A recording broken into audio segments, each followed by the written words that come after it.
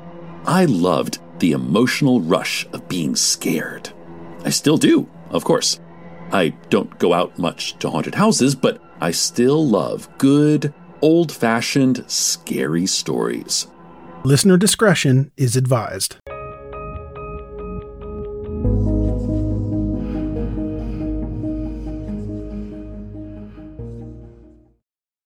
Wyndham Hotels and Resorts makes travel possible for all. Whether it's the long haulers looking for a great cup of coffee, a roomier rest for the on-a-whim road trippers, or a place to make summer memories with the whole family. No matter who you are, where you're going, or why, with 24 trusted brands to choose from like La Quinta, Days Inn, and Super 8, your Wyndham is waiting. Get the lowest price at wyndhamhotels.com. Restrictions apply. Visit website for more details.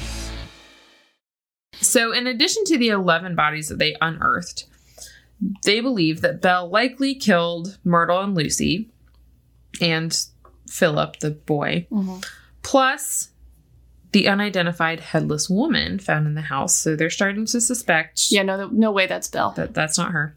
The ogress has uprooted and skipped town. Possibly.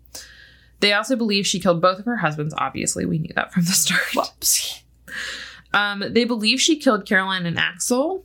The signs of colitis can also be signs of poisoning, and in the late 1800s, who knows? Here is a quick word from our sponsor. We take this few seconds off to inform you, our valued loyal listener, about the best health and fitness podcast shows from the Nespod Studios. Join us as we give you the best of the best health and wellness updates you can rely on for the treatment of chronic health problems.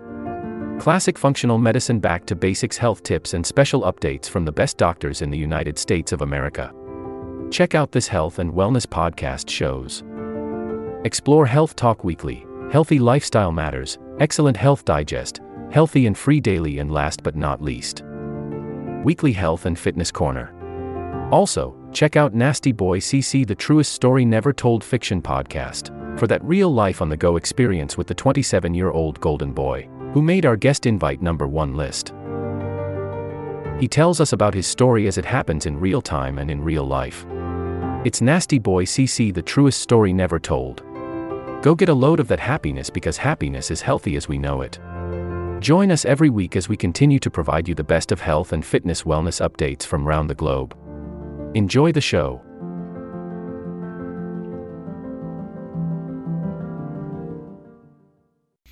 And they think, obviously, she killed Peter Gunness's infant daughter that she was left alone with, which brings her likely total for known deaths to 19. Nice. So now police have a slightly bigger problem than they first realized, which is, without the head, there's no way that they can definitively identify this body as Belle's. So a lot of people were skeptical. Apparently, even with the head, they can't. I know. It could just be a skull and they wouldn't know. So a lot of people were skeptical because, this again has a couple different sides. A lot of sources read, it was a small body. It was kind of a petite body. And we know Belle was not a petite gal. Nope. I read that she was comely. She was comely. There was a study in 2008 where they exhumed that body, and the evidence, according to this study, showed that body was between 5'6" and 5'9". I thought she was described as stout. She was 5'8".